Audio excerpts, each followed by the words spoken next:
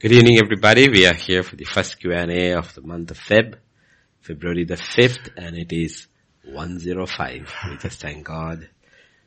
We just thank God. Father, we just thank you, Lord, for all your children who send in the questions. I pray, Father, that they would have a word of comfort. The answer would comfort them. The answer would encourage them. The answer would give them direction. Father, because your Spirit is all of that. He's the counselor. He's the comforter. He's the one who leads. He's the one who sets us at liberty. And I pray even this ministry of Q&A will be a ministry of deliverance and liberty for many, Lord. To that end, we commit this time into thy hands, and we pray, Lord, be magnified, be glorified in our midst. In Jesus' name I pray. Amen. Amen, amen, amen. Yes, Pastor Vijay, we can start. Pastor Vijay, we start with question number 9. Okay. David was grief-stricken at the insult to the God of the Hebrews. How do we take the humiliation of God's name by rulings against the bishops and heads of denomination by courts of law? Do we care for God's name or for what we believe is our rights? How do we handle stuff like that? Okay, it's a different scenario we live in. Okay, we have to look at David. David is in Israel. Israel is a land under God. They have a covenant with God, and the law is their constitution. But we live in a different kind of a world. Like in India, we have a constitution, which is, at least on paper, it is secular. And even in US, it's a nation under God, but there is a weird interpretation of separation of the state and the church. So instead of actually what it meant, that freedom of religion, they made it into freedom from religion. Okay, it's the judges, the liberal leftist judges who did these things. But in the new covenant, we need to understand is that our grief is not so much in the public square. Though in a nation like America, you can do it. Yes. In Christian nations, whereas still the majority, or at least the so-called majority or large number of Christians are there, you can stand up for your rights. But in nations like ours, or China or Middle East, it's a different scenario. So I would say in this case, you have to react according to your country. And according to the government. Because even though we are a secular, this thing over here, secular, like we have a situation right now in Karnataka. It's nothing to do with Christians, but it is a college in Karnataka where you have a different government, unlike ours, which are more right-wing, Hindu right-wing government. So they have banned the Muslim girls from wearing hijab, their covering. So there is a whole protest going on. So it also 100 Hindu girls came in wearing orange scarves. Okay, so it became a religious thing, and the government is saying they won't allow the covering, and you cannot enter the college premises if you wear it. So there is a political religious tussle going over there. But in that situation, they are protesting. The parents and all of them are protesting. So in that situation, what do you do? It's a question, what do you do? We have a legitimate right of protest as long as it is not violent. Peaceful, yes. It's not violent. But again, if you were a government, a secular government, they will say we will not allow, religion should be kept out about from educational places. But if you look at religions, certain things are part of your life. Okay. Now a Hindu doesn't have to wear a saffron shawl. That's not part of your religion or part of your life. But for Muslims, if you look, I'm looking from a secular citizen point of view, certain things are mandated for them. Now they said the Muslim girls cannot wear hijab. Okay? They said cannot wear.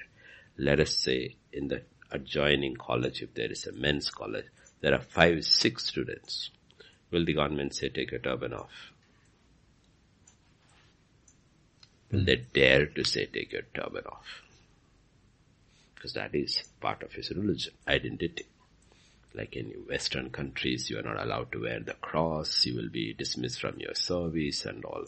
So this is where we have to judicial intervention when it takes place. The judges have to see and say, is this fundamentally part of your religion which you have to practice or not? If it is not, then let the law be applied. But if it is a fundamental part of your religion, then we go with that and say that's part of which we allow you to practice, because in a secular nation, it is not freedom from religion, it is a freedom of religion, freedom of religion. So, when stuff like this happens, we have to, one, there should be no violence, because violence takes the issue goes out of the window and it changes the whole narrative. But within the political framework which we have allowed, we protest. We protest when those kind of statements are made. We protest. We resort to whatever judicial means are there. Public protest, judicial means, social media, whatever we are.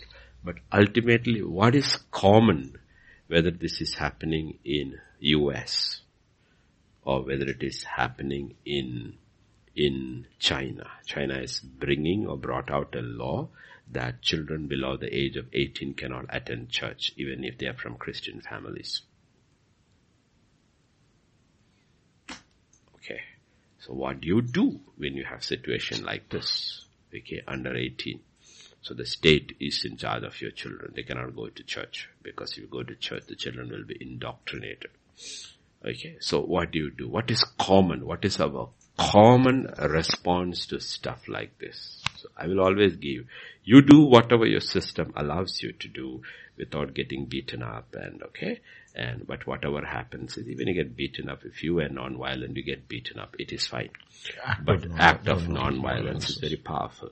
But primary suggestion I would say is changes are defined in your prayer closet. Changes are defined in your prayer closet. Nation's history, destiny has been changed. What the church should do is, the church, the believing church, would go, even as they do all this, also bombard the gates of heaven. Okay? You can't do anything against, if you look at our favorite portion connected with that is in Acts chapter 12. Okay, Acts chapter 12 verses 1 to 5. What can you do? The church is small. They have no political power. They have no numerical power. They can do nothing. It's a monarchy, absolute ruthless Roman Empire. About that time, Herod the king stretched out his hand to harass some from the church. I'm looking at the general principle of it, okay? You connect it with the question. General principle, what the church can do. He killed James, the brother of John, with the sword. For what? For preaching the gospel. And because he saw that it pleased the Jews, he proceeded further to seize Peter also. Now it was during the days of the unleavened. So that's basically what is happening in Karnataka. Once the government says, no, it pleased the whole, the majority is very pleased. Yeah, it's a good time to teach them. The minorities are lesser. It pleased. So what happened? They're not going to back down. They will only increase the whole thing. Okay. So what did he do? So you look at the principle. It's always same. Nothing has changed. The devil does not have new brilliant ideas. He just rehashes the same old thing. So when he had arrested him, he put him in prison, delivered him to 4 squads of soldiers to keep him, intending to bring him before the people after Passover. And Peter was therefore kept in prison. And this is what changes the narrative. But constant prayer was offered to God for him by the church. This is what changes constant. This is what God says in Luke 18:1 also. Men ought to always pray and never lose heart. When you see these kind of things happening, okay, men, our primary response is not political. Our primary response is not judicial. As a believer, my primary response is prayer. We first appeal to God before we appeal to Caesar. God, because we know God can change. And we've been studying this for weeks now. We see people who had no power actually standing in the gap and God intervening, whether it is a Daniel, whether it's a Nehemiah, whether it's an Esther, whether it's an Ezra, all of them appeal to God. They fasted, they prayed, and God changed the situation. And we need to realize God hasn't changed. God has. I'm not saying you should not use the other means. But remember, we are living in a time where the media is controlled by anti-Christian forces around the world. Absolutely anti-Christian forces. So you will say one thing and they will print it or broadcast it, edit it and put it in a cross in such a way you are always shown as in bad light. So you are not looking at social media or public opinion, all that. Ultimately, when you do all these things by saying, I will use my rights in a democracy as a citizen to protest, but my ultimate recourse is my prayer closet. And when a church prays, and in Luke 18, God says that when the Son of Man comes, okay, and he talks about a situation there. If you go further down, he gives a parable, and this is where we need to look at it. The person he uses as an illustration. One is a widow. She has no help. She's powerless. Nobody to help her. Because that's why a widow. There was a widow in that city. Okay, 2 onwards. There was a widow in that city. So she's a widow. Okay? She's a widow. So she has nobody. Now there was in a certain city a judge who did not fear God. If a judge fears God, you can expect some righteousness from him. Does not regard man, so you don't expect sympathy or compassion from him. This is a man from who doesn't care 2 hoots of anybody. 2 hoots. Neither does he fear God, nor has he any compassion for man. To such a kind of a man, there was a widow in the city. She came to him saying, get justice for me from my adversary. And verse 4, and he would not for a while, but afterward he said within himself, though I do not fear God, nor regard man, yet because this widow troubles me, I will avenge her, lest her by a continual coming she weary me. Look at verse 6. The Lord said, hear what the unjust judge said. Shall not God not avenge his own elect who cry out day and night to him? So what is the principle there? God avenges only those who cry out to him day and night. Those who quit praying don't expect answers. It's a principle there in verse 7. His elect, he avenges his elect who cry out to him day and night. Though he bears long with them. He bears long with them because he's working out many other things in the background. But the question he asks, rhetorical question he asks is in verse 8. He asks, when the Son of Man, I tell you, he will avenge them speedily. Nevertheless, when the Son of Man comes, will you really find faith on earth? That persevering faith in your prayer closet where you haven't. And if we all were to search our own hearts, we will see how many people are persistent. One of the reasons the church in America appreciates us is that they said from November 11, 2020 till February 4th, 2022, we haven't given up fighting for justice to prevail in the US over an election that took place. We haven't stopped fighting. We refuse to give up. How you will work it out, which form you will work it out, when you will work it out, we do not know. But we know it was unjust. And it was unjust not to just to a man, but to the church. Church, exactly. To the church. Because that man supported the church. Therefore we support that man. He stood up for the church, for the rights of the church, for the right to preach freely without being penalized by the IRS, for the right of the unborn. Okay, the unborn. Okay, the right of the unborn. So he stood up for all, he didn't stand up for all the things which we stood for, but fundamental things that are important to God and to his church he stood for.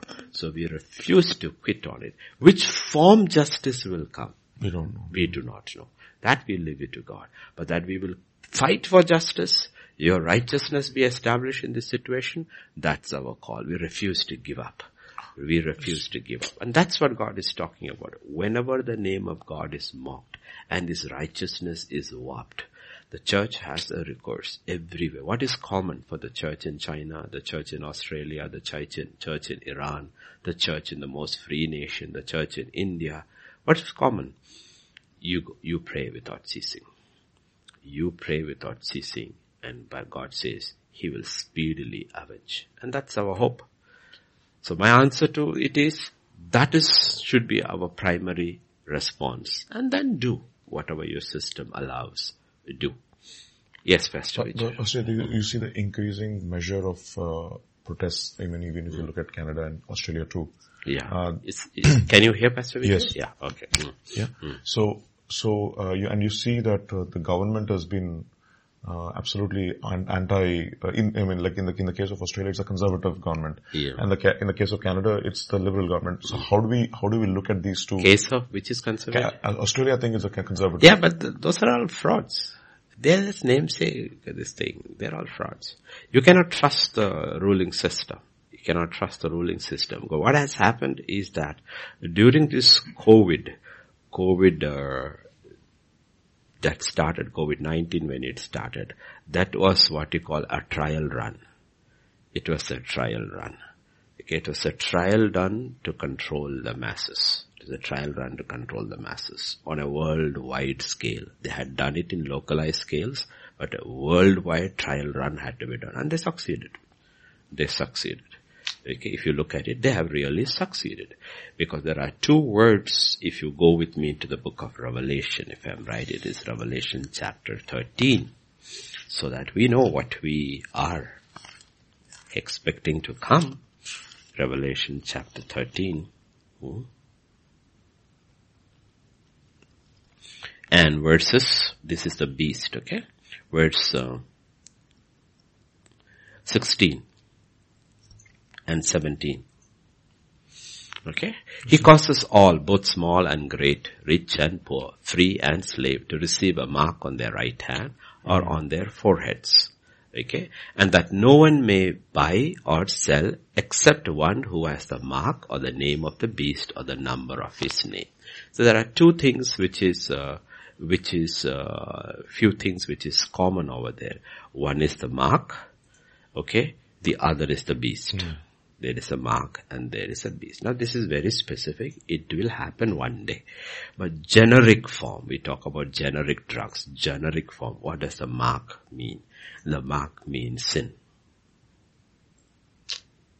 Mark means sin. You have missed the mark. Mark means sin. Okay, mark, one of the generic meanings of the term in Hebrew for the mark is sin. And what is the beast? The beast is the government. Okay. Beast is the government. So basically what you have today is that people have received the mark already. People, I'm talking about not the people in the world, leave them alone. We're talking about the people in the church. The people have taken, most people within the community of believers have accepted the mark of the beast, meaning they called evil good and they call good evil. Christians. Otherwise, many of the things that have been accepted in the Western nations will not be accepted unless the church accepts it. Okay? You need to realize, if you do the Pew studies, if you look at the recent Pew studies, the majority of Christians in US itself does not believe the Bible is the Word of God. And yet they go to church. So they already have accepted the mark. They accepted the mark that God is not the standard anymore. His word is not the standard anymore for what is right or wrong. So the mark has been accepted. Okay, we need to understand the majority of the Christian world has accepted the mark in the generic, and they accepted the power of the government. What happened in this this lockdown period, and what has happened is that they actually, if you look at in the Western world and even in India and many countries, it is jab or lose your job. Basically, they are saying in a typical way, what does the injection do? It leaves a mark and you have a number. And if you have that number, that you have taken the jab, you will have your job or you lose your job. Now they are coming to the point of calling those who don't take the vaccine as domestic terrorists. So you see, the foundation is being laid for the kingdom of the Antichrist to come. These are trial runs. These are trial runs. You don't take the vaccine, you lose your job. So people take the vaccine. They are not convinced about the vaccine. They don't need the vaccine. But if you don't have a job, you can't buy or you can't sell. You have a talent. If your brother Banu is sitting over here, he works for a company. Why does a company hire him? Because he has something that he can sell to them. He sells his talents to them and they give him a salary. That is how the economy works. But if you don't take the mark, you can buy or sell. It is already happening before our eyes. Already happening before the eyes. 7.2 billion people in the world. 5.4 billion have been vaccinated. Okay? Numbers. I'm giving you off my head numbers which I have read. Okay, so you need to realize what are they doing? They are laying, because the kingdom of the Antichrist won't suddenly come like that. It cannot. It's not like the kingdom of God. He has to lay a platform for it. Okay, lay a platform for it. In the same way, the kingdom of God will not suddenly come like that. The church lays a platform for it. Yes. So within the church, there is those who are growing in righteousness. They are laying the platform. They are the saints who will rule with Jesus when his kingdom comes. On the other side, they are also laying a platform. They are also laying a platform. So, unlike God's kingdom, where because of the nature of God, who is omniscient, who is omnipresent, and is omnipotent. The devil is neither omniscient, he is not omnipresent, he is not omnipotent. So he needs demons, he needs humans, he needs technology, he needs artificial intelligence, he knows all these things when he takes over humanity to run them. He cannot run. He cannot run humanity. So he needs technology. God doesn't need technology. He doesn't need anything. He doesn't need anything. But you need this. So you see, we hear about artificial intelligence. What is artificial intelligence doing? It's basically replacing man. Now why do you have to replace, when you have 7.2 billion people, why do you need to replace man? That means there is an agenda behind it. They will bring the population down to manageable limits. How they will do it? Different ways. God will allow it too. Because God will allow it, they will do it, and the Bible says pestilences, wars, all kind of things will happen, because now we are at the pestilence stage. And the next is going to become famine and war. And most of this is created by man, manufactured by man. Okay. If you look at the mainstream media, almost 99% of the mainstream media did not publish or publicize the foremost Johns Hopkins Medical University report that the mask did not do any good, it only did harm. Okay. They did not do it because it goes against their agenda. Yes. Okay. Now we are quoting their authority. Johns Hopkins University is one of the most reputed ones. Basically with COVID, they have been their studies. Their detailed studies said it did not really make any difference. Second part of our report is that the lockdown actually worsened the whole situation. Because when you lock down and put people all in their homes, the viral load went up and therefore the casualties actually went up instead of lessening it. Now will they publicize it? No, because it goes against their entire agenda. So what does it actually mean? It actually means the government was responsible for most of the deaths. Yes. Yeah. By the measures they took. The government's way. But no government wanted to publicize because then the people will ask. Vote them out.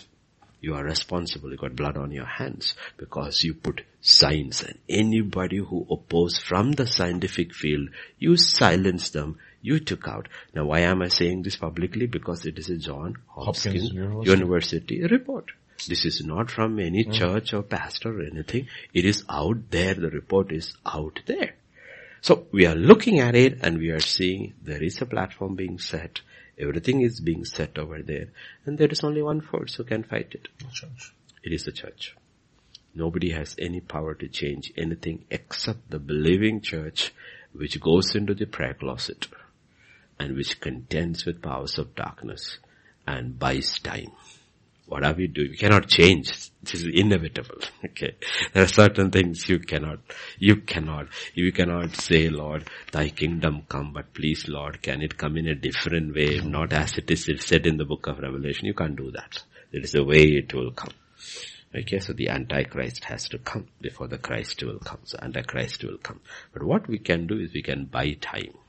We can either hasten his coming, or we look at the situation of the church and say, Lord, have mercy. So because the Bible Jesus says, and he is God, he says the bridegroom delayed. So the simple question is, why did the bridegroom delay? Because the bride delayed. Because the bride wasn't ready, or there was a bride crying out, say, Lord, I understand. Like Paul, for me to be absent in the body is to be present with the Lord. If you ask me what do I want, I want to go. But if you ask me what I will do, I will stay for your sake. So there is a believing church is ready to go, which says, Maranatha, come Lord Jesus. Right. And when they look at the people and say, Lord, also delay, because there are many to be saved. Many to be saved. Okay, those who are secure in their salvation is not worried about the Lord's coming. They're more concerned about their loved ones. They realize there are many to be saved. So I believe the church has a very, very powerful, the believing church who understands the seasons and the time. This is what Jesus said, you need to know the seasons. It's playing out right before our eyes. Like I said, 2020, everything changed. Everything changed. There was a trial run around the world, and after that election, I still will say, which was stolen in so many ways. Even in a democratic system, if you suppress the media the media suppresses certain facts from coming out, it is tampering with the elections. Even if you say all the ballots and all were fine. My simple question is that, why was Hunter Biden's laptop thing not publicized? Why it was suppressed?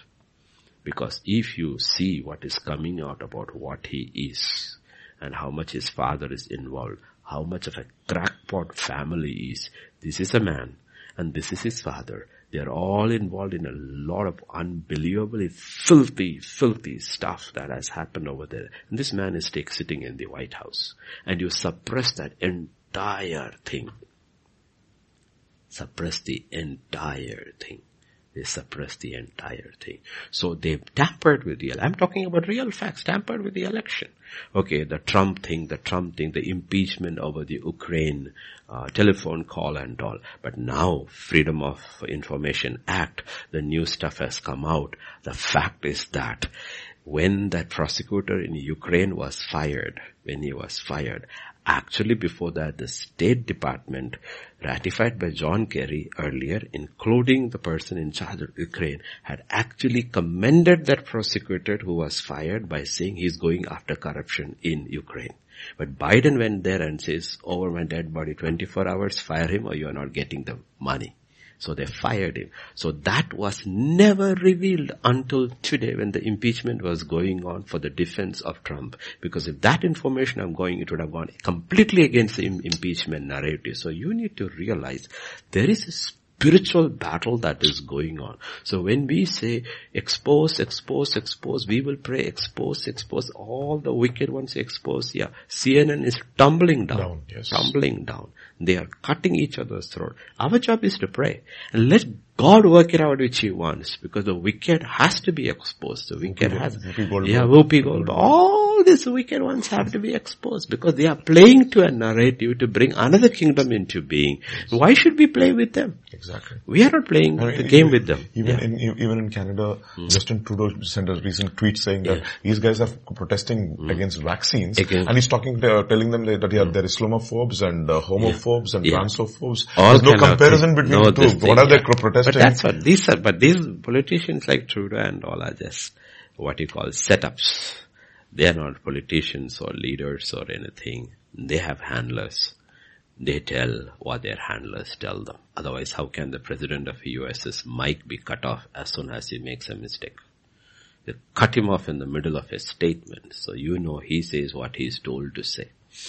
So the church is the only entity Because this is a spiritual battle. So we have to fight that spiritual battle. And we are seeing Revelation 13 playing before our eyes.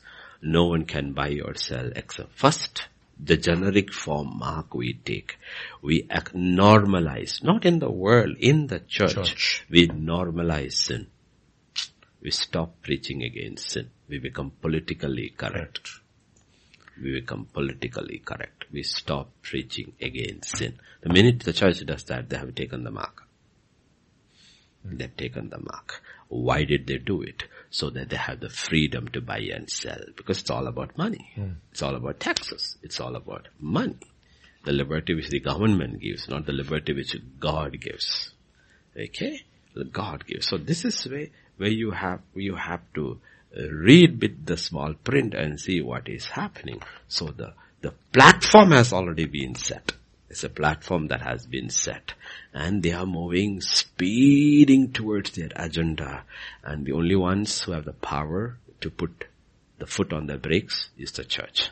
And the church has to pray and say, Lord, slow down. Because you honestly look around everywhere, even look into your own hearts. Sometimes you will see, you know what, you are not ready for what is coming. And that's why God says, if He did not shorten those days, even the very elect themselves will not be saved. Will not be, because the deception is so rampant. Because they took us off newspapers. Most people don't read newspapers anymore, and most people get their news from social media and this thing, and they control that. First they get you addicted to something. That's what they do. You know what they do with young people and all. You will see, how come young people are so much addicted into addiction? You know, they were seduced into addiction. They added those things into their drinks. They put that in ice cream and all. And the kids had no idea. They liked that high. After that, they were sold that stuff. In the same way, they made us addicts to social media. They made it. Now the social media companies control the world. Look at Apple's profit for this quarter. Look at their profits, the kind of money. I mean, if you look at, what's Apple? How does Apple feed a poor man on the street? What is Apple? Look at the kind of money they make. Money they make. So they made you addicts. We are addicted to these things. Okay. We are no longer using these things. Okay. Nobody, if you are a cocaine addict, how does cocaine benefit you? How does cocaine benefit you? But you can take that cocaine and maybe in a lab change it into something, add into medicines, and it becomes a useful thing. Probably, I guess you can do it. But what I'm asking you is, are we using social media or are we addicts? Are we using the internet or are we addicts? So they made us all addicts. And now they have made us addicts. They control the source. Basically, it's a mind control system that is operating. Ultimately, they are coming to the point where they are controlling our thoughts. Because you cannot think other than what you hear and what you read. Okay? You don't think. They control the whole thing. Education has been taken over. Indoctrination has begun in the schools and colleges for years together. Media has been taken over. Everything is controlled. So who is the only set of people who have their minds free? It's the people like you heard in the morning's message. It is meditating upon the Word of God. The Word of God, you have to personally be accountable for is it working, Sammy? Okay. Personally be accountable for your mind, your soul. If you're going to be dependent only upon pastors, you need to realize the devil too has pastors. Plenty, very charismatic, very powerful orators, very charismatic. They can hold your attention and they have gifts too. But you do not know their doctrine. Do not know their doctrine. And you cannot test their doctrine if you do not have the Word. If you do not have the Word. So that is why they're after our minds. And God is also after our mind. So God says, stick to my word, stick to my spirit, you will come through. Yes, Pastor Vijay. Amen. That was awesome. Sam? Pastor, there are some personal questions. Okay. So this is question number 10. When friends turn against you and your heart aches from betrayal, we try to let our thoughts be of God's grace and forgiveness. I pray Psalm 25 verse 18. 18 or 9? Yeah, 18. Let's 18. go over there. Yeah. Can you just put Psalms 25 verse 18 as well? Any other suggestions as to how to be set free from the fact that they have betrayed you from this ache, etc.? 25:18, yeah. 25:18. 25, not, yeah. Psalm 25:18. Look on my affliction and my pain and forgive all my sins. Okay, now, it should be the other way around. Look at my affliction and forgive their sins. That's One natural. One that has sinned against you. If you want to be free, if you really, really want to be free, because there is hurt, and if it is not handled properly will become grief, and grief is not, or sorrow is not handled properly, it becomes bitterness. And bitterness becomes offense. Once offense gets in, you can forget that person. It's very difficult to minister to them. Offense is the wall the enemy builds. Okay, enemy builds. So the first way out is that when somebody has sinned against you, hurt you, is that the first response is forgive them. It's a choice you make, a choice of will. I choose to forgive. And then think about the issue. Because forgiveness is with the person. In the issue you may be right, the other person may be wrong. But unforgiveness is not with the issue, it's with the person. With the person. And you forgive others not for their sake. You forgive others for your sake. And the first and the fourth, if you want to move ahead in life, you will have to choose to forgive. You have to choose to forgive. If you do not forgive, everything else stops. That's even the Son of Man, who was the only man who never sinned, and everybody sinned against him. Nobody can say that. We all have sinned. Others have sinned against us. We may put in our weighing scales and say, I sinned less, they sinned more, or bunkum. The fact is that we all have sinned. And when we sinned against others, they didn't tell us. We all have sinned. We all have hurt, others have hurt. But there was only one man who walked on earth who never sinned against anybody. And everybody sinned against him. But his first statement, when they put him on the cross, okay, for not doing anything wrong, they put him on the cross. So he's innocent who is being condemned. His first response is, Father, forgive them. Father, forgive them. Otherwise, everything else, if you look at it in the Lord's Prayer, everything is connected ultimately to that.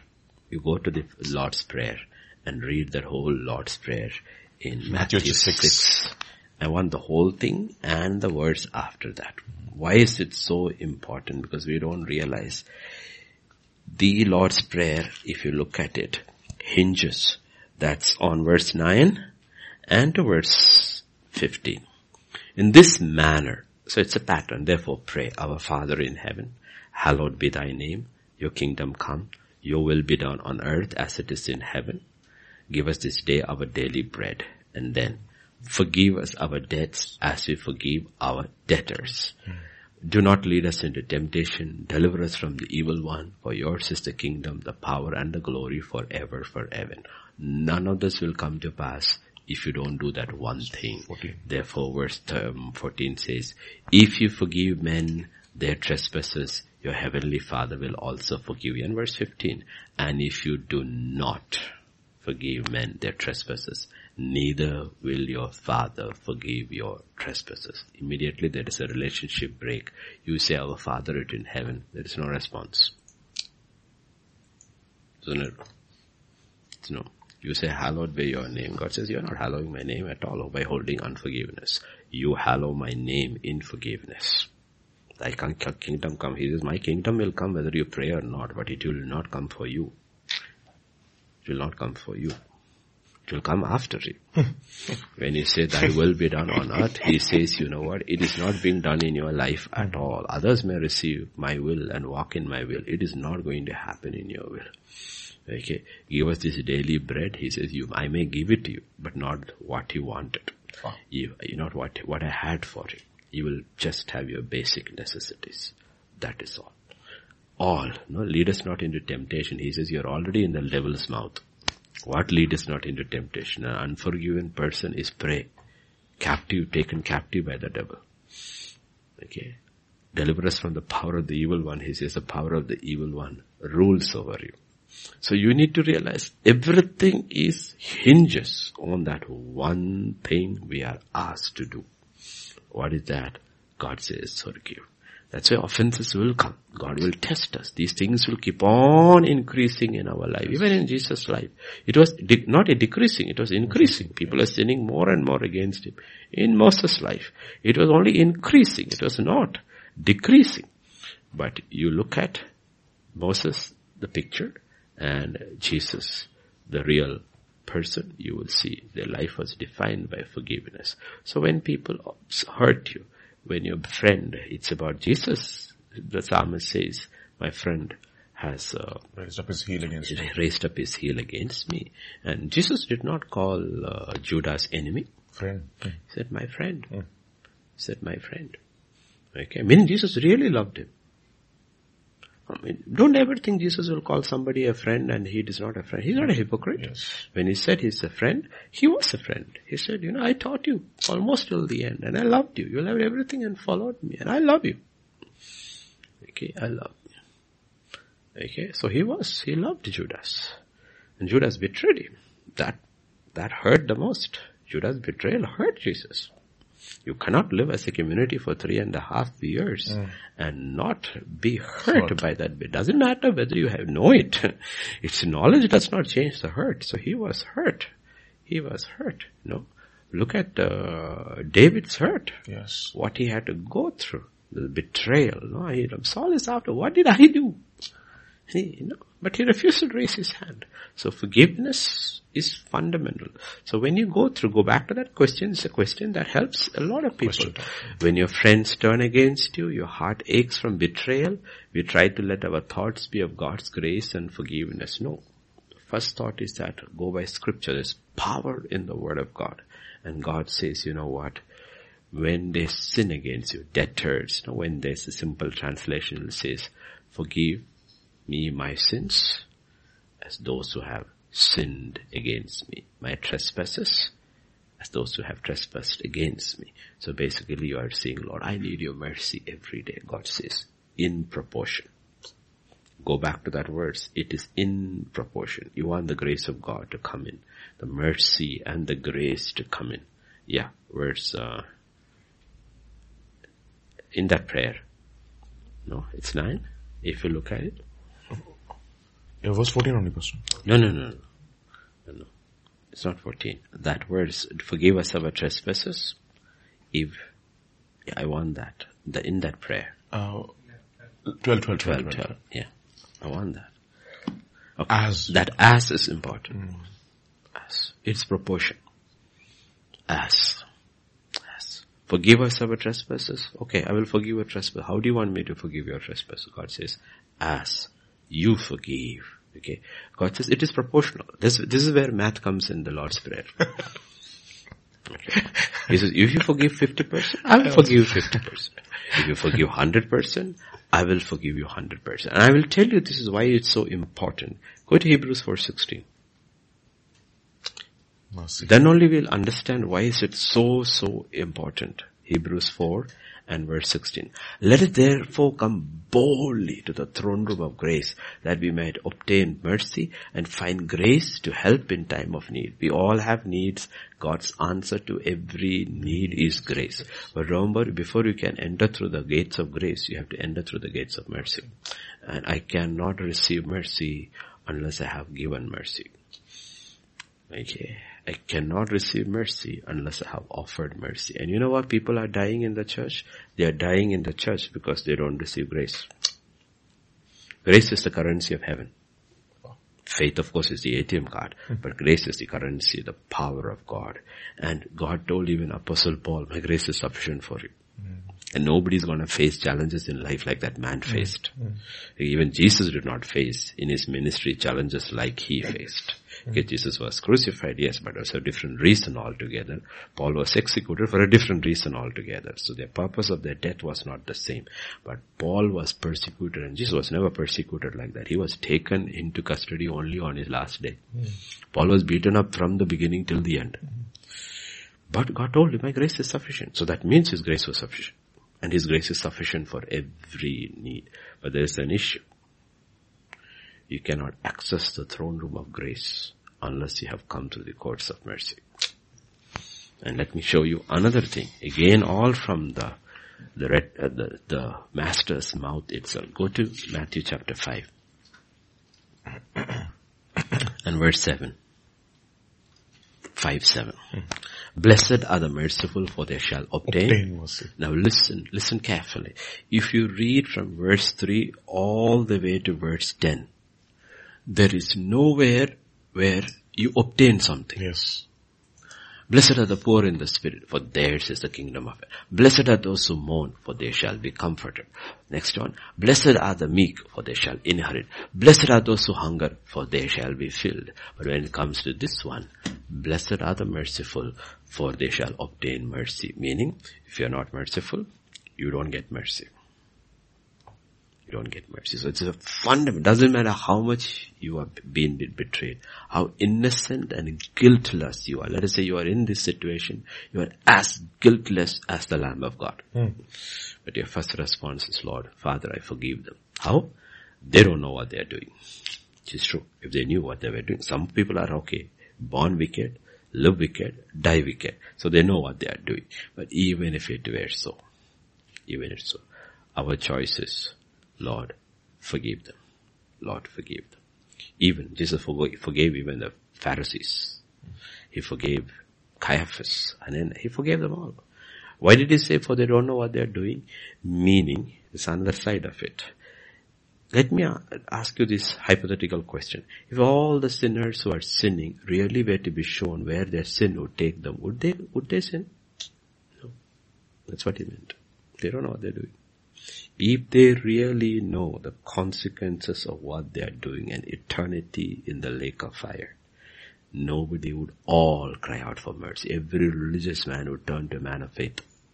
He would throw religion away. He would throw everything away. Every man would cry out for mercy, saying, Lord, have mercy on me. I don't want to go there.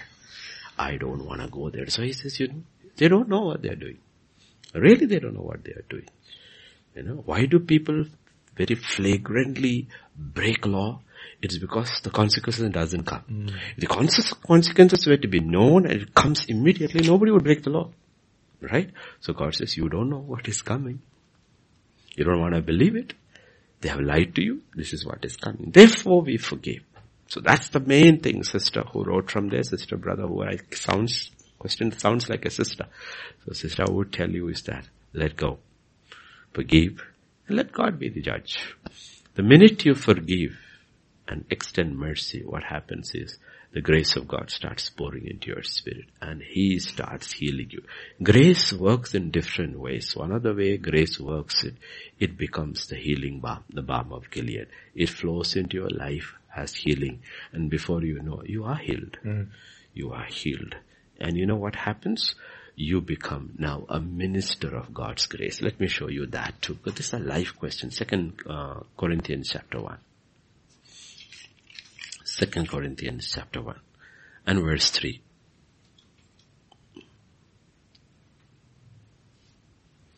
And 3 onwards. Okay, 3 and 4 should be enough. Okay, or 5, 3, 4, 5. Blessed be the God and Father of our Lord Jesus Christ. The Father of what? Mercies. Mercies. Now see, God has got so many names. He's the Father of mercies and God of all comfort. Now look at verse. Who comforts us in all our tribulation. Now so this sister going through, it's a tribulation for them. My friends have betrayed me. She's going through pain, sorrow. Let's call it tribulation. Why?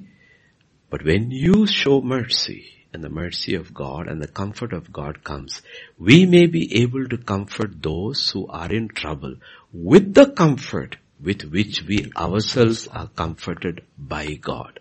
For as the sufferings of Christ abound in us, so our consolation also abounds through Christ. Let me tell you something.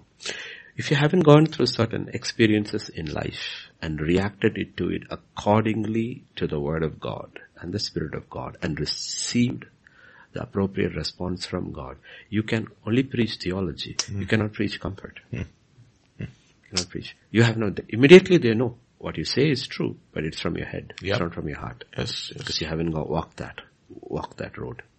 You haven't walked that road. But they know what you're saying is true because it is written. It is written. But they know it is not true because He knows it. Because He knows it.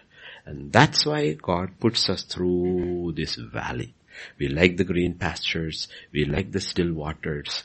But after that, there is a transition. The transition is He takes you to the valley of shadow of death. Okay? Valley of shadow of death. He spreads a table for you in the presence of your enemies. My question is, how can you confidently say, surely goodness and mercy shall follow me all the days of your life? How can you say? Because you have experienced both. You have experienced the green pastures. You have experienced the valley of shadow of death. You have supped with friends. You have dined in the midst of enemies. Therefore you know God is consistent. Surely goodness and mercy. Now it's an experience. It's not theory. It's an experience. That becomes your life. That becomes your testimony. So we have a God. I like 2 Corinthians chapter 1 verse 3. How the name is relevant to a situation. Somebody else who has no problems. He has only sloppy friends who never hurt him. He never hurts them. They are happy-go-lucky fellow. And you read, what is this? Father of our Lord Jesus, Father of mercies. It makes no difference. But when somebody is hurting, this suddenly becomes life. Father of mercies and God of all comfort, who comforts us in all. He wants to comfort us in all tribulation. But the problem is, you see what? You are not willing to forgive. You are willing not to let go of offense. Because for me, one of the most powerful lessons I learned from Scripture is how God deals with Saul, King Saul. Okay? How He deals with King Saul. If you look at how God deals with, this is how you need to understand the heart of God. When God deals with King Saul, He says, I've torn the kingdom away from you. I found a man after my own heart, and he will do all my will. All that is over there. But that doesn't mean immediately He kicked Saul off the throne, cut his head. He didn't do anything like that. He kept Saul there on the throne. He brought David over there. David becomes the champion. And then God is moving everything because He's a father and a God of comfort. You know what He's doing? He sees that Jonathan loves David. He's the next heir to the throne. And Jonathan makes a covenant with David. And Jonathan says, when you become king, I'll be your right hand. So first thing, you don't have to worry of offending your son. Your son wants to serve him. Second, Michal falls in love with David. Third, the army loves David. Fifth, the people love David. You know what? God is covering you. Nobody has to know the throne has been taken away from you. I still love you. Let it be a smooth transition. Let this boy marry your daughter, groom him up, and then hand the throne over to him. Nobody will, what happened, let it remain between the two of you. But Saul, in his unforgiveness and his offense, made it public. God would have never made it public. That is God. Only God will do something like that. He set the whole thing. Whatever happened was between God and Samuel and Saul. Nobody knows that. Nobody has to know. When God disciplines you, He will only discipline you first and foremost privately. When you don't take it privately, He has no choice. But even it is not He, you are making it public. That is God, because He is a son. He's a father with a son. Imagine your son does something in the house. Let us say something like Pastor Vijay was saying. Let us say your son stole 100 rupees from the pocket. Will you take him to the street and beat him up? No, you won't. You will do it in privacy. Nobody has to know. I'll punish you, but it's between you and me. I'm punishing you because I love you and I want you to change your behavior. That's all. It's an unbelieving, if you really pinpoint, go home and read that portion, how God deals with King Saul, how he's turning. He's not doing it for David. He's doing it for Saul. He's not doing it. For David, if you want to unilaterally do for David, is that the people all turn in rebellion, kill Saul and chase his family off and made David king. He doesn't do it. He can do that also if he wants. But he doesn't do anything like that. Everything that he's doing it for Saul. So, that's how we have to look at God. This is a God. This is a God. It's a God of mercy. It's a God of comfort. We understand His ways, and even He says, I am removing you from this position. He doesn't take you off in one day. Immediately He says, I have picked somebody. Immediately He will say, let us say it's the same thing in my case, like Saul. He tells me in my midnight devotions, I'm removing you from pastorhood. And I'm handing over to a man after my own heart. Immediately what should I go? In my knowledge is that He will remove me, but He will not humiliate me.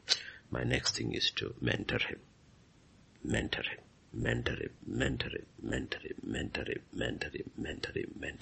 And when the time comes, transit over him. And nobody will know I was removed. It's only between me and God. Everybody will think I handed the baton over to him. God says no. It's between you and me. Nobody has to know. On the other hand, if I start looking Mitajan and run him down and this thing, God says, you know what? I have to remove you. Actually, you did it to yourself. You did it to yourself. I have to remove you. I never wanted this to go public. I never wanted this to go to public. Because that's what a father is. You have to look at him. He's not a criminal court judge. He's a father who deals with crimes. Also, there's another question here in this. There is betrayal. So there are two parties involved here.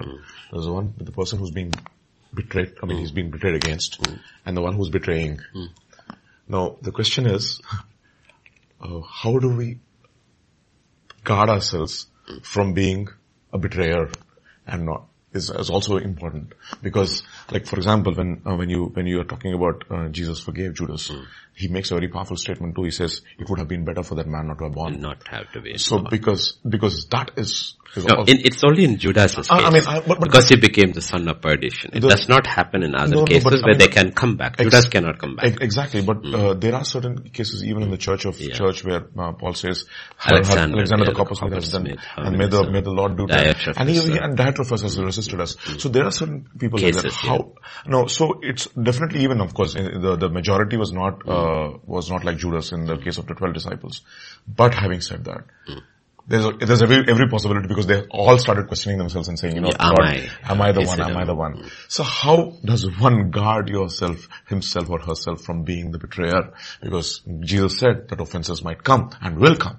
And because anybody can be in that situation, how can one say, I can never primarily, in this case with the sister's question also, where and your heart aches from betrayal, we also have to be very, very careful. Self-examination is the first thing.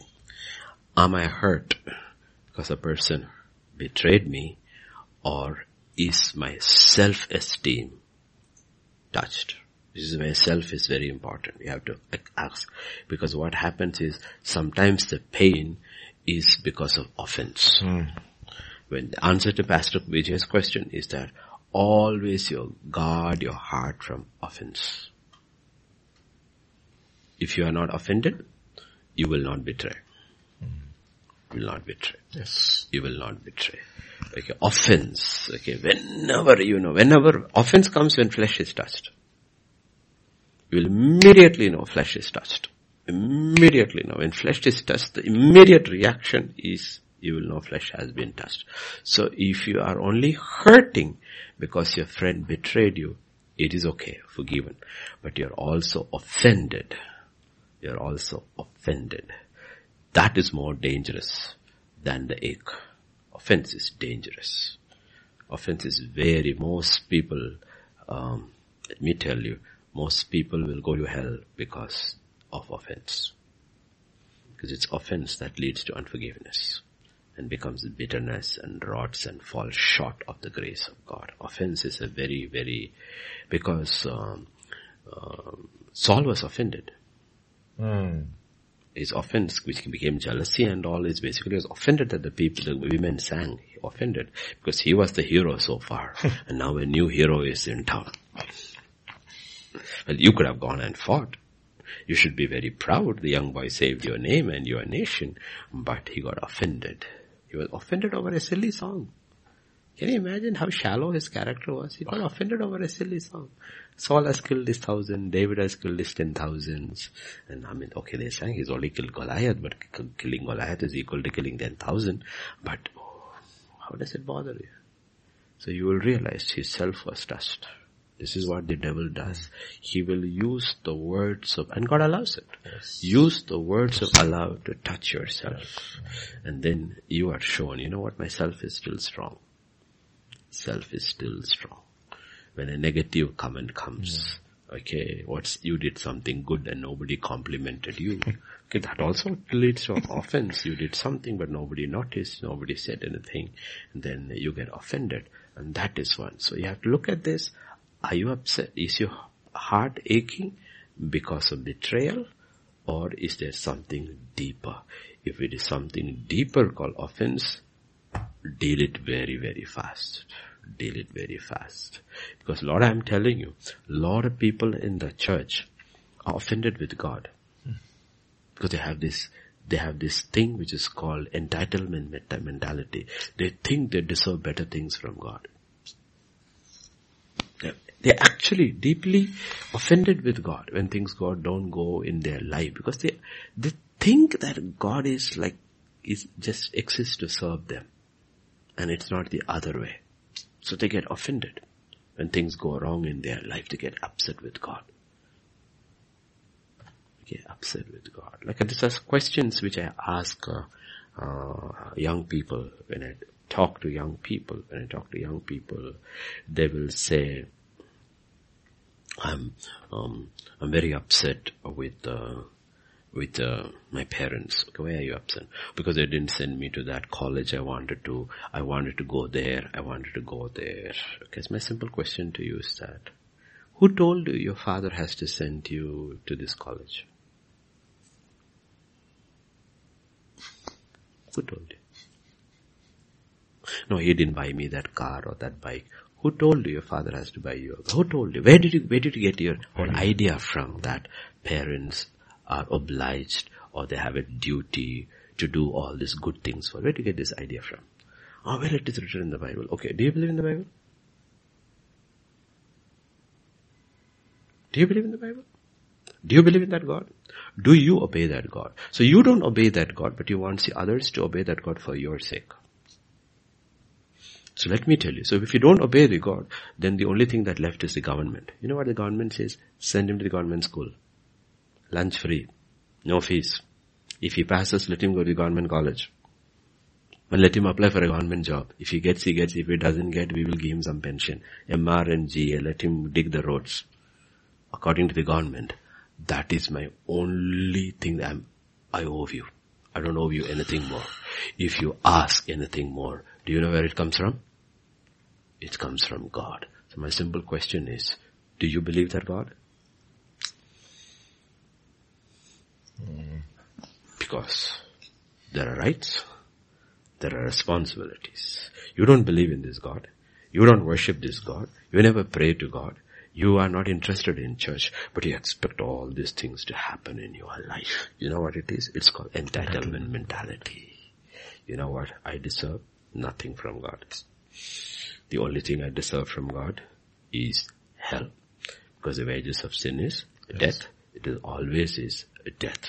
But because of God, mercy of God, I am not consumed. Therefore, you know what? I have no offense. I choose not to be offended. Choose not to be offended. Because I look into the mirror and I see I am number one were a candidate for God to be offended with. Ah. Because I sin against him every day. 2, I am chief in the church. Why? Because I know more, at least on paper, than the rest of the church, because I am senior pastor. So I offend him more than the junior ones. My sin is not like your sin. The sin of Moses is different. Yeah, the sin of Moses is not like the sin of the congregation. They 10 times, this man once. Okay? Because therefore I offend him more deeply than others. But he's merciful to me every day. So God says, therefore, don't be offended. Forgive. So I have to look at all these things and decide. Now justice is a different thing. Yes. That's a different thing. If you are in a position of authority, okay, if you're in a position of authority and the person who does this, I'm not talking in this case, in a general case, like if I am a pastor, okay, somebody can sin against me and I will forgive them. Somebody can sin against the church. I have to deal with it. Yes. It's not the same. People sometimes don't understand the difference. You do something against me, it's okay, it's fine. But it will not go well with you, so learn the lesson. Because today you do it to me, tomorrow you'll do somewhere else, and it will come against you. It will come back to bite you. But you do against the church. Whenever somebody deals against the church, there is, Paul says in Acts 27 or 28 about Jesus Christ purchased the church. Acts 20, with his own blood. Church with his own blood. Understand Acts the 20, church. 20. Understand the church. What the church is. Acts 20. And verse number, verse 27 onwards. 27, 28,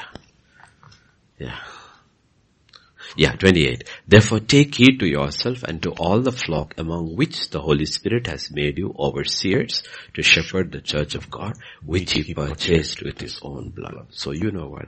I don't deal with people the same way what they do to me, or do to a person, or what they do to the church.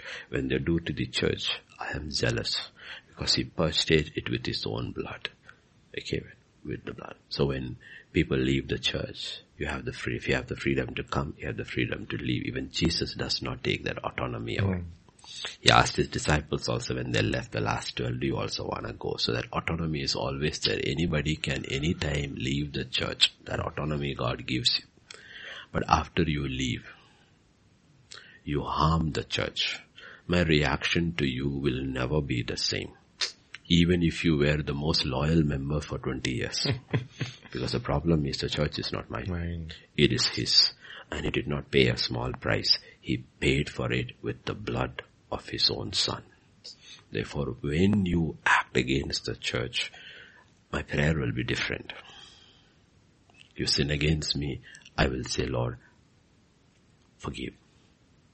When you sin against the church, I will say, Lord, deal with them.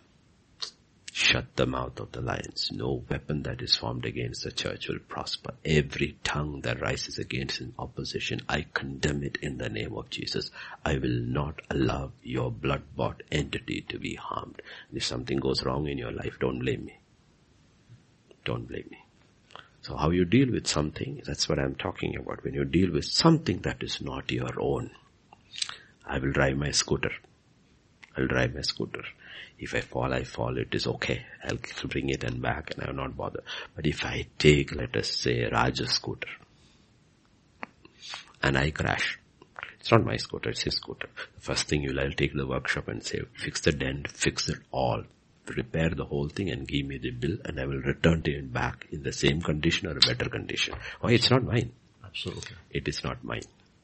It is not It's mine. a principle. It's a simple principle. It's not mine. And this is something even more. This is not ours. This is his blood-bought church. So you have to look at it. So you have to see everything, every decision you take is based on office. Okay? Judge not. Let it be the measure you give. But if you have an office, you have to make judgments. You have to make judgments. And your office determines your reaction. But where you have been hurt personally, you choose to forgive. But when an entity has been hurt, an entity bought by the blood of Jesus Christ, you have to deal with. A house is being harmed by one child. The prodigal son has to go. Let him go.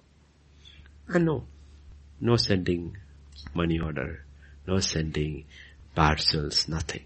Because and don't ask him, come back, we miss you so much, please come back. Because if he comes back on his own terms, nothing will change. He will destroy, he will bring the house down.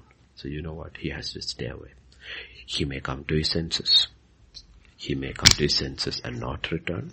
He may never come to his senses. He may die there in the pig pen. Or he may prosper in that foreign land and send you an invitation saying, come and visit me, see how well I have done. You don't go in either way. Whatever happens, you do not go. That's what the father said. My son was dead. He was dead. Now he's alive.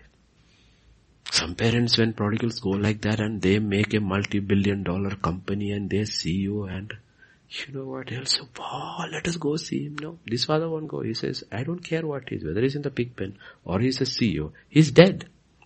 There's only one way he can be alive. He comes back the way of God. He is alive. There is no other way.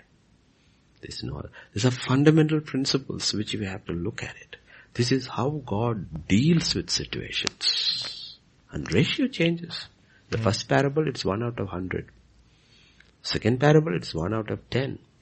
Third parable, it's 1 out of 2. 1 out of 2. One is a sheep. The other is a coin. The third is a son.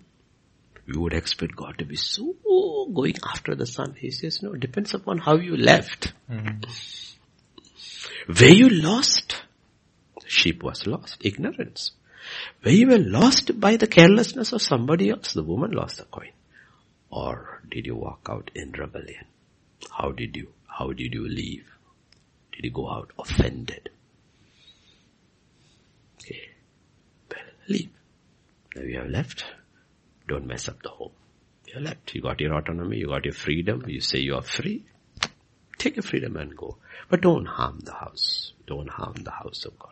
Because if you harm the house of God, then I have the God-given duty to protect the house. Because otherwise I'm an unjust, irresponsible steward. Because the house is not mine. The house is his. That's how it works spiritually. So in every case, understand how we deal with situations. Go to the Word. Go to the Spirit. Once you know what it is to be done, you have strength. You have peace. You have peace because you know God wants you to deal with that way. And it is His judgment. It's not yours.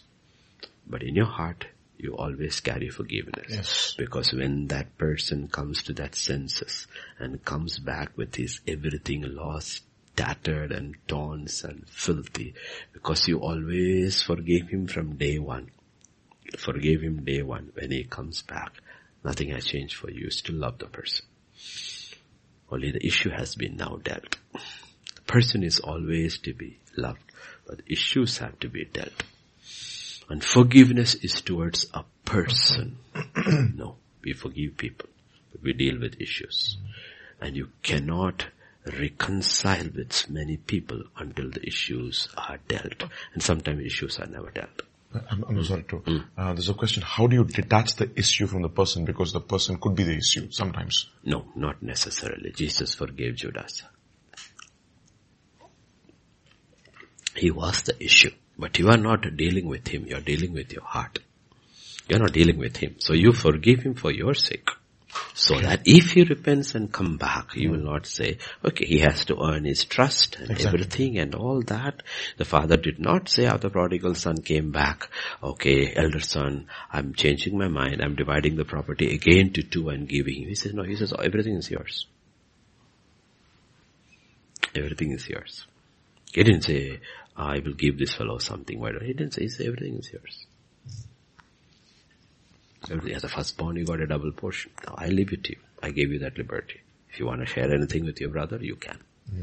Okay. He is loved, but now he has to earn his way up. One way up. That's how it works. That's how it works. Amen. Super. It's a psychological thing where you say the person is the issue, but you can still detach. Okay, some places the person is the issue. And God will remove them.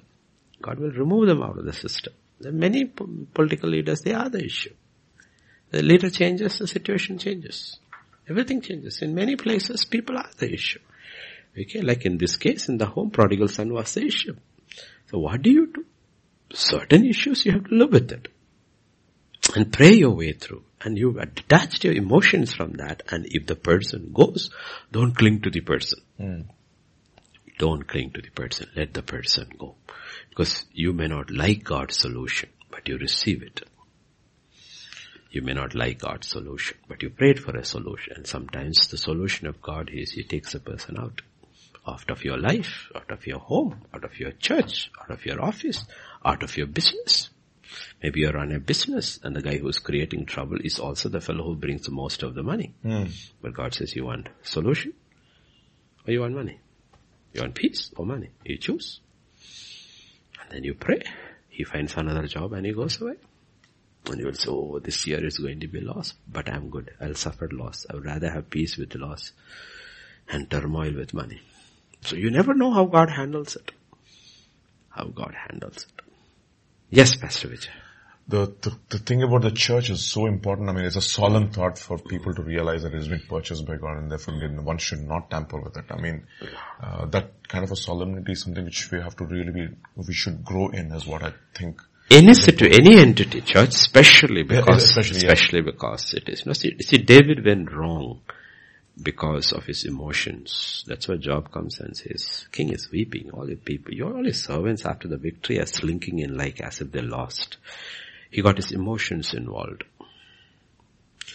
When a citizen, a subject in a kingdom, a subject revolts against the king who is absolute monarch and foments a rebellion and takes over the throne, he has to be executed. Period. Has to be executed. Especially if he hasn't changed. If he still fights, instead of crying out for mercy, if he fights you, then he has to be executed. But he said the word, don't kill Absalom. Kill Absalom. That was already in his head. See, when you compromise on one thing, the problem is you will start compromising on everything else. Because he compromised on Absalom, he compromised on Shimei. That's why he compromised on Shimei. Shimei was throwing dust. They said, shall we take this dog's head off? He said, leave it alone. Because if I take his head off, he's thinking, I have to take my son's head also off. So to keep his son's... That's good for the gooses also. Yes, so to keep his son's head, he said, leave this fellow alone. But that is not a king. That is not a king. You let your emotions involve in justice. Because you are a king. And this is rebellion against the king, not against the father. This is not rebellion against the father. This is a rebellion against the king. And so you have to judge the situation as a king. He says, you know what, why? Because you're setting a precedent. If you allow this, the next king will also have this. So your justice has to come over there. That's where in his emotional weakness, he didn't deal with that situation rightly. I believe he didn't deal with it rightly. He should have executed Shimei. He should have executed Absalom. And when Absalom, he should have just kept quiet about it. Or would have said, capture him and bring him in chains before him. I want him in prison. And give him time to repent. One of these things, but not the way he reacted. Yes, and you know why all that happened? It's because of the fall with Bathsheba. Compromise. They compromise there and compromise. Still, God says a man after my own heart who did all my will. Amen. Okay, but I'm talking to you about situations, yes. how it works. Amen. That's why these stories are there in the Bible, so that when it comes to our own personal lives, God gives us how do you deal with people, how do you judge with mercy, yet at the same time uphold justice, righteousness, all those things. Okay, this is what the nobles of, what was that dude's name? Esther's husband, the king? Artaxerxes. Okay, whatever, Artaxerxes, okay, he had a funny name. Okay, when King Vashti refused to come, the king asked, this is a sovereign, absolute monarch. He asked all the nobles, what should I do? They said, because it will be a president's. No? Yes, it will become a president. If you don't deal with her, tough. Depose her of her position, cast away, and get another queen. If you don't do this, if she can do this to you, then all our wives can do this. The women in the kingdom will not honor their husbands. That is a counsel he got. So he says, okay, she's the most beautiful, maybe you all this love her and all that, but you know what? Because what she said to you was not said by a wife to a husband. It was a sovereign command of a king. And she said, I'm not coming. You cannot refuse that. You go to your palace, you are alone, your husband, she's wife, honey, come here, she doesn't come, it's a different thing. This is a public ceremony. All your nobles are sitting over there. It's a word for Vasti to come. She said, I'm not coming. What do we do? So these are things which we need to understand how God deals with things. Yes, Pastor Vijay. Question number 11. We'll go to the next again personal question. But by the way, just let you know, people who are listening, I don't read the questions before I answer them. I don't prepare for the answers. I can't tell you. Okay, everything. That's what we tell you. This is what we do. We study the word through the day and night. And then we go literally by what scripture says. When the question or the situation comes, we trust God for the answers. We only prepare for our messages to see that there is order in it. But we never, Sammy sent it at few minutes back. I didn't even look at it. Pastor Vijay showed me which is the first question. Questions come to me, I send it to Sammy. We don't work for the questions because then it will be more like, prepared answers. We don't let the autonomy of God's word and His Spirit to come over there. Okay, yes. Question number 11 says, sometimes we are victimized by our own weaknesses.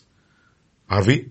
But we confess, when I'm weak, you're strong, Lord. Help us look at this victim mentality as bondage. We need to be free. How do we look at victim mentality as bondage is a question. See, in Paul's case, it was a different thing. Okay? When we say, everybody takes it and runs with it. When I am weak, then I am strong. In his case, okay, so every excuse people make for sloppiness, for lack of integrity, lack of hard work, everything, Lord, I am weak, you are strong. Okay, now that is sloppiness. Okay, sloppiness. In his case, it's a different thing. He was very strong because of his visions and things he had heard which was not to be uttered. So he's far ahead of his peers. And God looks at his servant and says, I love you too much. But the enemy will tempt you to think you are better than the others. So pride will come in. That will destroy you.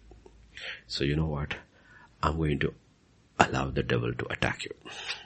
He will attack you in the flesh, body, whatever it was. And I will not deliver you from that. So that will keep you humble. That one weakness in your life will be humble. Meaning, typically what I'm saying is that lot of men of God, women of God, strong people have a weakness in their life they are never able to overcome. Never able to overcome. They cry out to God, Lord, I want to overcome this. God says, no, you will not overcome in that. But their ministry is very powerful. Hallelujah. Powerful ministry. They are very powerful. People get saved. People get delivered. Demons go. Everybody acknowledges their ministry. But in their private, they know they are not able to overcome. And they really want to overcome. They cry out to God, Lord, deliver me. God says, you need that. I will deliver you at one point, I will deliver you, but not now. Maybe 2 minutes before you die, I will deliver you. You will die delivered. I will tell you why. Because if you go to 2 Timothy chapter 2 and verse 7. 4:7. 4:7. 2 Timothy 4:7. Not 2:7, 4:7. I have fought the good fight. I have finished the race. I have kept the faith. He finishes as an overcomer. Not as somebody who is defeated. Yeah. I do believe by that time he's delivered. Yes. Whatever it was, he's delivered. It's not bothering him anymore. He has delivered it. But he's ready to be delivered with the pride coming in because his head is going anyway. So I'm not saying there is no deliverance in this situation, but I do believe, because you read the chronicles of lots and lots of men of God, you will see they all had one issue. And they cried out for that. cried out, Lord, would you please deliver me, friend? This is my weakness, and I don't want it to be my weakness. So go back to that question. The audacity of Paul to say, according to my gospel. I mean, that is stunning. I've never ever seen anybody saying, Peter. No, but I also believe the reason he says that is unlike the others. Unlike the others, they say it is that if Peter says it, John says it, Matthew says it, all of them says it is our gospel because they were taught as a community. Paul receives it personally by revelation. He did not learn it from anybody else. So there is a difference of his experience. I don't know why that man was so different. Because he tells you, what I tell you, I did not receive it from man. I received it from God by revelation. So his is different from the others. Like when John can't say my gospel, John will say our gospel. Because John received at the same time Peter received. They all went together. And for 120, they were taught by Jesus for 40 days. So they will all say we are taught in a classroom. But Paul was a private tutor. Paul was he was taught one by God, and to him more things were revealed which these people, and I only understand because God is not a respecter of persons. Therefore I realized the only reason could be that his surrender was so complete. So absolutely. I mean, even in Galatians he says, when I I did not go, And then he says, they added nothing to me. Yeah, which is true because he's got more than that. He knows what they know and he knows, like Peter cannot say, John, this thing, he says they have nothing to add. Nothing to add. I mean, that's that was an aside. Aside. So but I believe it's all because of surrender. Surrender is a weapon of warfare. Offer yourself, and God says, you offer, I'll speak to you. I'll show you things which you can speak to others. I'll show you things which you cannot speak to others. I will not restrain anything. I will unlock things for you and I'll tell you, don't tell anybody else. So, but when we confess, when I am weak, you are strong, Lord, help us to look this as, yes, which is true. In many cases, it's just an excuse. It's a victim mentality, as bondage. Okay, let's take for a student. Our students in our church, GSS, our heroes, heroines all know scripture very well. They don't keep it, but they know it very well. They have been grown up in the church. And they don't study also. And exam time they say, Lord, have mercy on me. When I am weak, you are strong. God says, fail.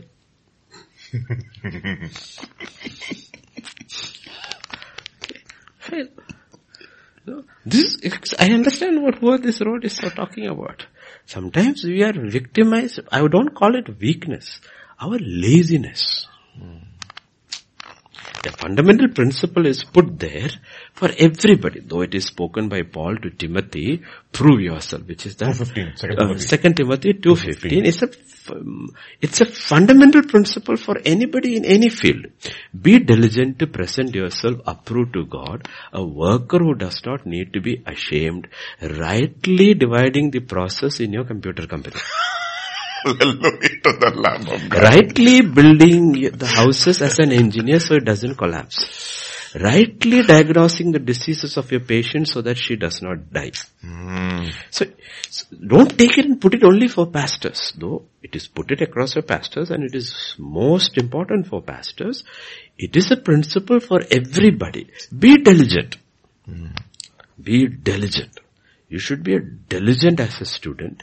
You should be diligent as a nurse. You should be diligent as an engineer. You should be diligent as a software. You should be diligent in whatever you do. You should be diligent.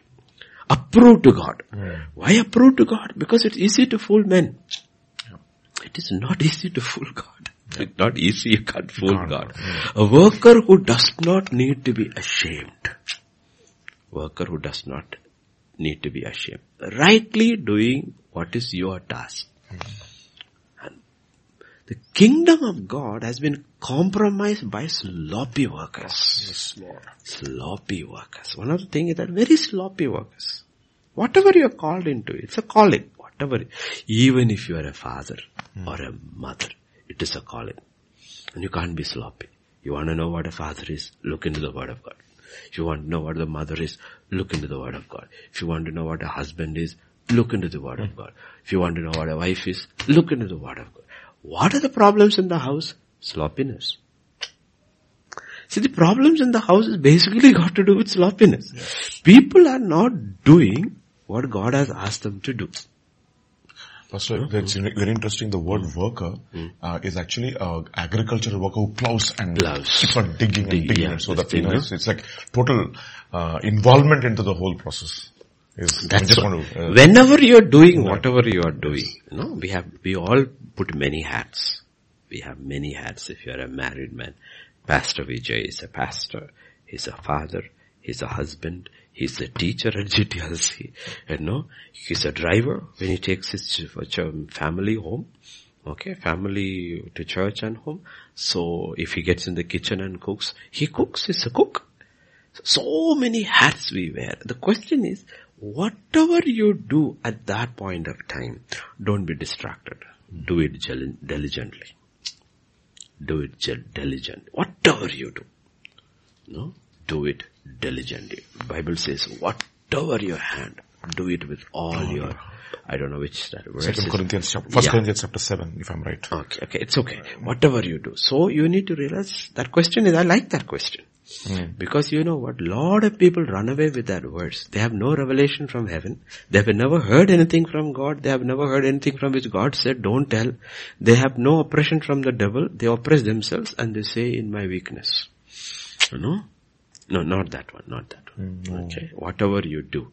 Okay, it's okay. Let's go back to the question. So don't use it as, yes, therefore, whether you eat or drink, whatever you do, do all to the glory of God. Whatever you do. So you have to realize you wear many hats. But that particular hat you wear, hats, why do we say in English? It's because in the West they wear hats. They don't wear the same hats. For the cook wears a different hats. The baseball player wears a different hat. Okay. Everybody wears different kinds of hats. So you have a hat for an occasion. Whatever your task is accordingly. The fireman's hat is different from the cop's hat. So whatever hat you wear, do your best. Don't come with this victim mentality. Because of diligence and excellence, the Bible says, be excellent in what is good, innocent of evil. We flipped it across. We are excellent in evil and innocent in good. Romans 16:19. Romans 16:19. Yeah, that's a song we sing. Romans 16:19 says. But I want you to be wise. Yeah, put it in NIV, then it will give you. NIV and NLT also. NIV, NLT, I think. Yeah, want you to be wise about what is good and be innocent about what is evil. Be excellent, be wise in what is good.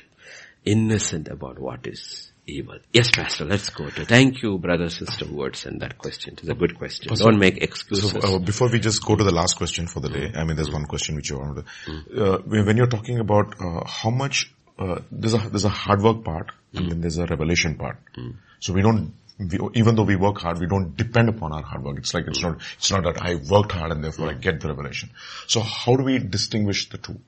How do we say? Actually, you put it together. Where there is no hard work, there is no revelation. Kya baat hai. Super. Because it's God's word. He never blesses a sloth. He has never called a lazy person. There's nobody in the Bible who was ever called when you were sleeping and having a siesta. Who's a lazy person? Nobody. Everybody you look in the Bible, almost everybody when they were called, they were working. It was Moses looking after his father-in-law's sheep, David looking after his father's, Elisha looking after his father's field. Everybody was working. Because hard work is one of the ethics of the kingdom of God. You know why Jesus said, people think God rested on the seventh day and doesn't work anymore. No. He rested from the work of creation and started the work of preservation, and then we added to his troubles. So he had to begin the work of redemption.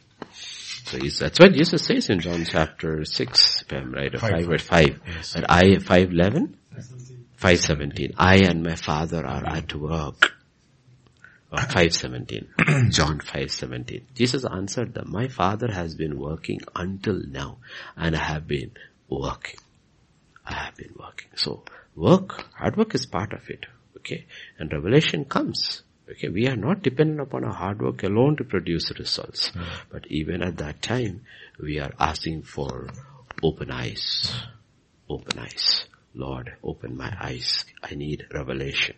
And you cry out. Otherwise, you make your hard work into an idol. Yes. And that is the problem. We work hard because God is a hard worker.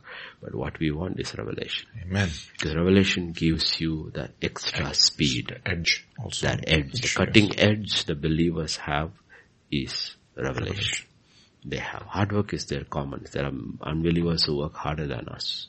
But we have an edge which is called revelation. Yes, Pastor Vijay. Yes, Pastor, this is last question. For the day. Let go of our desire so that we can acquire. How do we do that? Get rid of the desire to acquire. She's afflicted with possessions and obsessions. What can she do to change it? Okay. She got Matthew 19:21 and Malachi 3. Yes.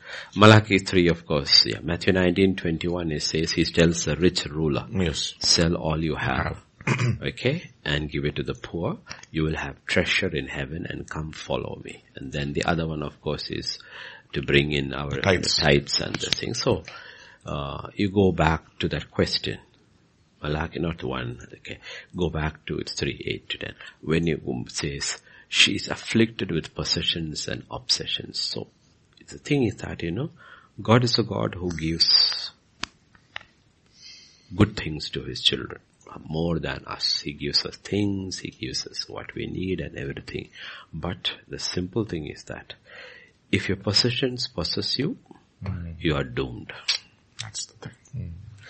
If God possesses you, then it doesn't matter what you have. Because fundamentally we need to realize the earth and everything in it belongs to God. We own nothing. We are only stewards. We own nothing. It is when ownership comes, trouble. Ownership of anything. We own nobody. Even you say, my wife, you don't own her. The problem in very toxic relationships comes in is when the husband thinks he owns the wife and the wife thinks she owns him. What you choke them. You choke them from growing. You don't give them liberty anymore to become what they should become in Christ. You don't own anybody. You don't own anything. The day you die, your wife is no longer your wife. She reverts back to what she always was, the child of God forever. Jesus said there's no marriage in heaven. Okay, so remember, that's why it is until death do part. It is not forever and ever. If a pastor doesn't say, I sent you forth now as proclaim you husband and wife forever and ever, no pastor says that. Because he doesn't have the right to say that, not the authority to say that. So please understand that these are all fundamental things, because when you talk about possessions, some people think their spouse is their possession, their children are their possession. No, they are stewards. God makes it very clear, the children are his. Okay, your wife, your husband is his, primarily his. It is his. Otherwise, why? How can it? Ezekiel understands that. She is the delight of my eyes, but she actually belongs to God. If God wants to dispose it, he can. He can. And that's what Job understands. He's a steward. In one day he loses all his property, all his wealth, all his children. What does he do? He worships. No, he worships. He understands. He makes a very fundamental truth. The fundamental truth is that I came with nothing. I go with nothing. In the middle you gave me a wife, you gave me property, you gave me children, but they were always yours.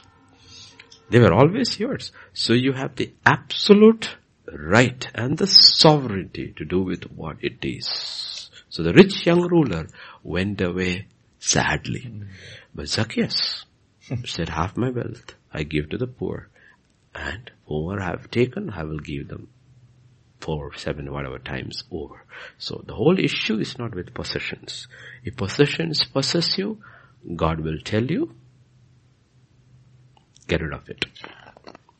Also, can we make an observation that a person who acquires wealth honestly finds it more difficult to give away his possessions than a person who knows that he actually, whatever he has acquired? No, it doesn't work like that. It doesn't matter which way you got it. The whole question, the question is your heart. This question is your heart. That's the first commandment. Thou shalt have no other gods before me. See, everything revolves around commandment number 1. Yes. And commandment number 10 is the not. Thou shalt not covet. Thou shalt not covet. But the first commandment is the most. Thou shalt have no other gods before me. What is the God in your life? The one who controls your life. The one who directs your life. That is the sum total of your life.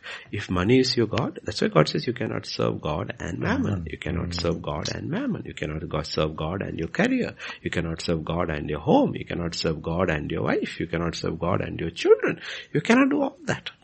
You serve all of them through God. When you do that, if God takes your wife away, like Ezekiel's case, he will come without grief. Though he's grieving, broken inside, he doesn't show because obeying God, and he preaches. God takes your children away, you're broken inside, but you worship God. God takes all your property away, your job away, you still worship God because you know you didn't own them. You didn't own them. Now, two things have to happen, honestly, okay? It is not enough your knowledge that you did not own God. That alone is not enough. You still will not worship God. God also has to own you. Yeah. Two things. That's a statement. Two things. One, I know I own nothing. Two, God. I know whose I am. Absolutely. He owns me. Both. Otherwise, I don't own anything. But if it is taken away from you, you will still be bitter. You'll still have worldly sorrow. Okay. But you know, God owns me.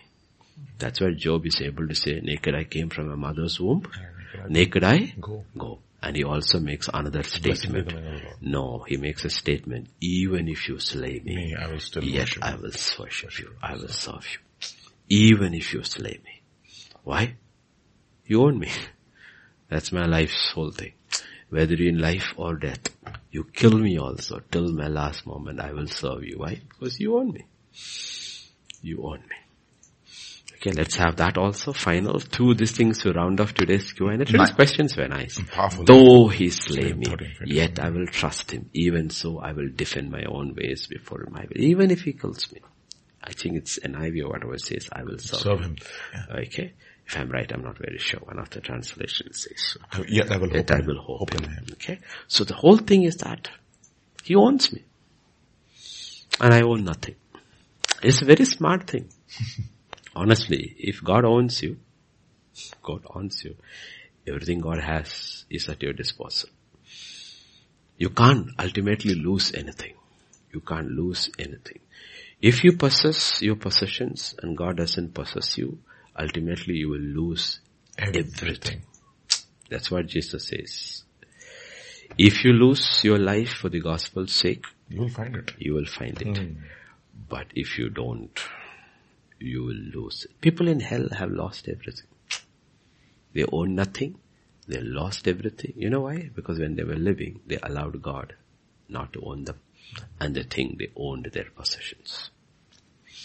Thank you, Lord. Okay, so simple thing. Now, God is not saying sell everything and give it to the poor. He will tell you how to. Don't do these things emotionally. He will tell you. Because God is a very good, see, if God is an owner and I am the steward, then He is a very good owner of His resources. So He will tell me what stewardship is, how to do it, how to give it, where to give it, and suddenly you realize, you know what?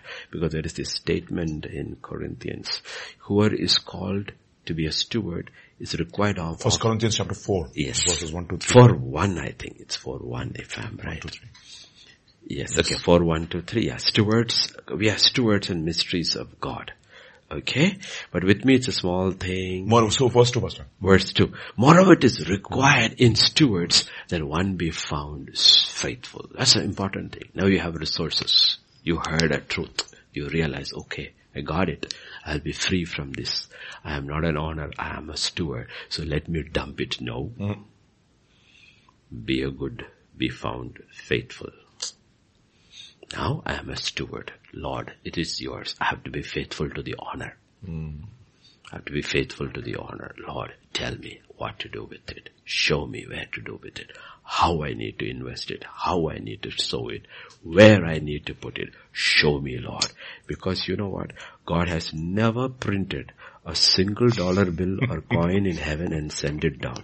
Everything the kingdom of God needs on earth is on earth in the people of God.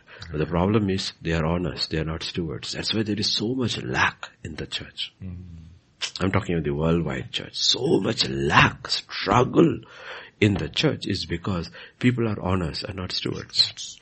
If people are stewards and though know there is a constant supply, I will take care of all your needs, people will just loosen their hands, live by faith, and the resources are flowing in, and the kingdom of God, the gospel is going to the ends of the earth. There is nobody poor or stressed. That's what the word of God says in the book of Acts. There was nobody who was in need in the book of Acts church. Why? Because the rich understood they were stewards. They were not owners, because everyone who had possessions, the Bible says, they sold their possessions and brought it and laid it at the feet of the apostles. And therefore the Bible says there was none who had any need. Yes. Amen? Amen. So we'll close, Pastor Vijay, we'll close with prayer. Okay. Father, we just want to thank you, Lord, for this day that you've given to us. Lord, you spoke to our hearts. So many relevant truths and struggles and questions and issues that are there deep down in each of our hearts, O Lord. And we just want to thank you for your faithfulness that through your Spirit you spoke to us. Lord, we just want to thank you. We just want to praise you. And Lord, even as we've, Lord, heard so many things, and even as we go back homes, I pray, Lord Jesus, that Lord, you would deposit these truths even into the deepmost parts of our inner man. It will become a part of our spirit and a part of our character as well. And Lord, and we will respond the way you want us to respond when we go through situations and struggles in our lives.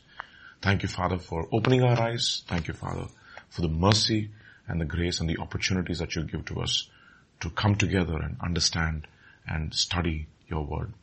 Thank you, Lord. Thank you. Thank you. And even as we go back home, I pray, Father, that you take us home safely. And if you give us another opportunity, Lord, in the days, if you give us another day in the land of the living, I pray, Father, that we will be all found in your house on time tomorrow. And Lord, prepare ourselves and Lord, be ready to receive your elements, O Lord, Father. We thank you. We praise you. We worship you. We give you glory. For in Jesus' mighty name we pray. Amen. Amen.